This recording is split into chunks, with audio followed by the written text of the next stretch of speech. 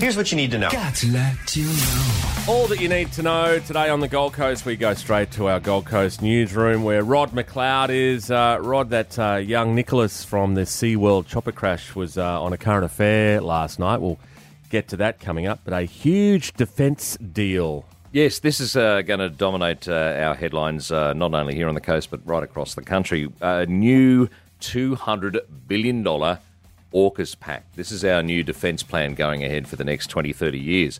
The Prime Minister is about to announce details about it. It will include things like hypersonic missiles, autonomous undersea vehicles, and cyber warfare systems.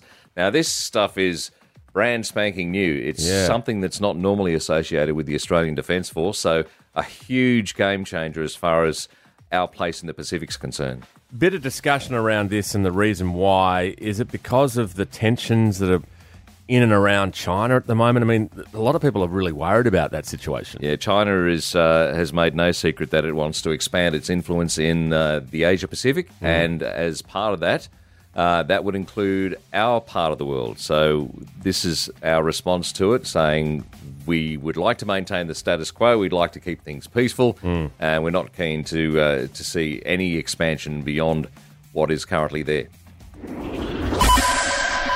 Now, this was difficult to watch, actually, but young Nicholas Tadros, he was a young 10-year-old who survived the SeaWorld helicopter crash. He lost his mum in that crash, but he's spoken with Channel 9 last night in an interview, just basically saying how his road to recovery has been. You got to wonder about the courage of children. It is something to behold. He's lost a lower limb. He's lost his right lower part of his right leg in that crash. He basically broke everything apart from his arm in that crash.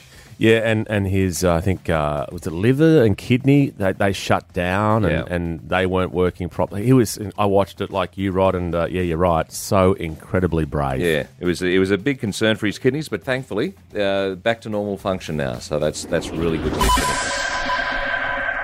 And we've got an inquest happening at the moment about unfortunately, some deaths in our watch houses in the Gold Coast and Brisbane watch houses. There have been deaths that they're investigating, and it comes with confirmation that Queensland prisoners can be held up to 3 weeks in a watch house. In other states, it's only 72 hours maximum. Right, is that because all our prisons are full? It's basically because of capacity issues and courts dealing with these cases, not being able to process them fast enough. With the spotlight on these deaths in watch houses, is there any reason for these deaths? Have they looked at that, or is that part of the investigation? It's part of the investigation, but they are calling for a 24-hour nurse to be put into these watch houses in case of, emergencies like these. Okay. And that is what you need to know.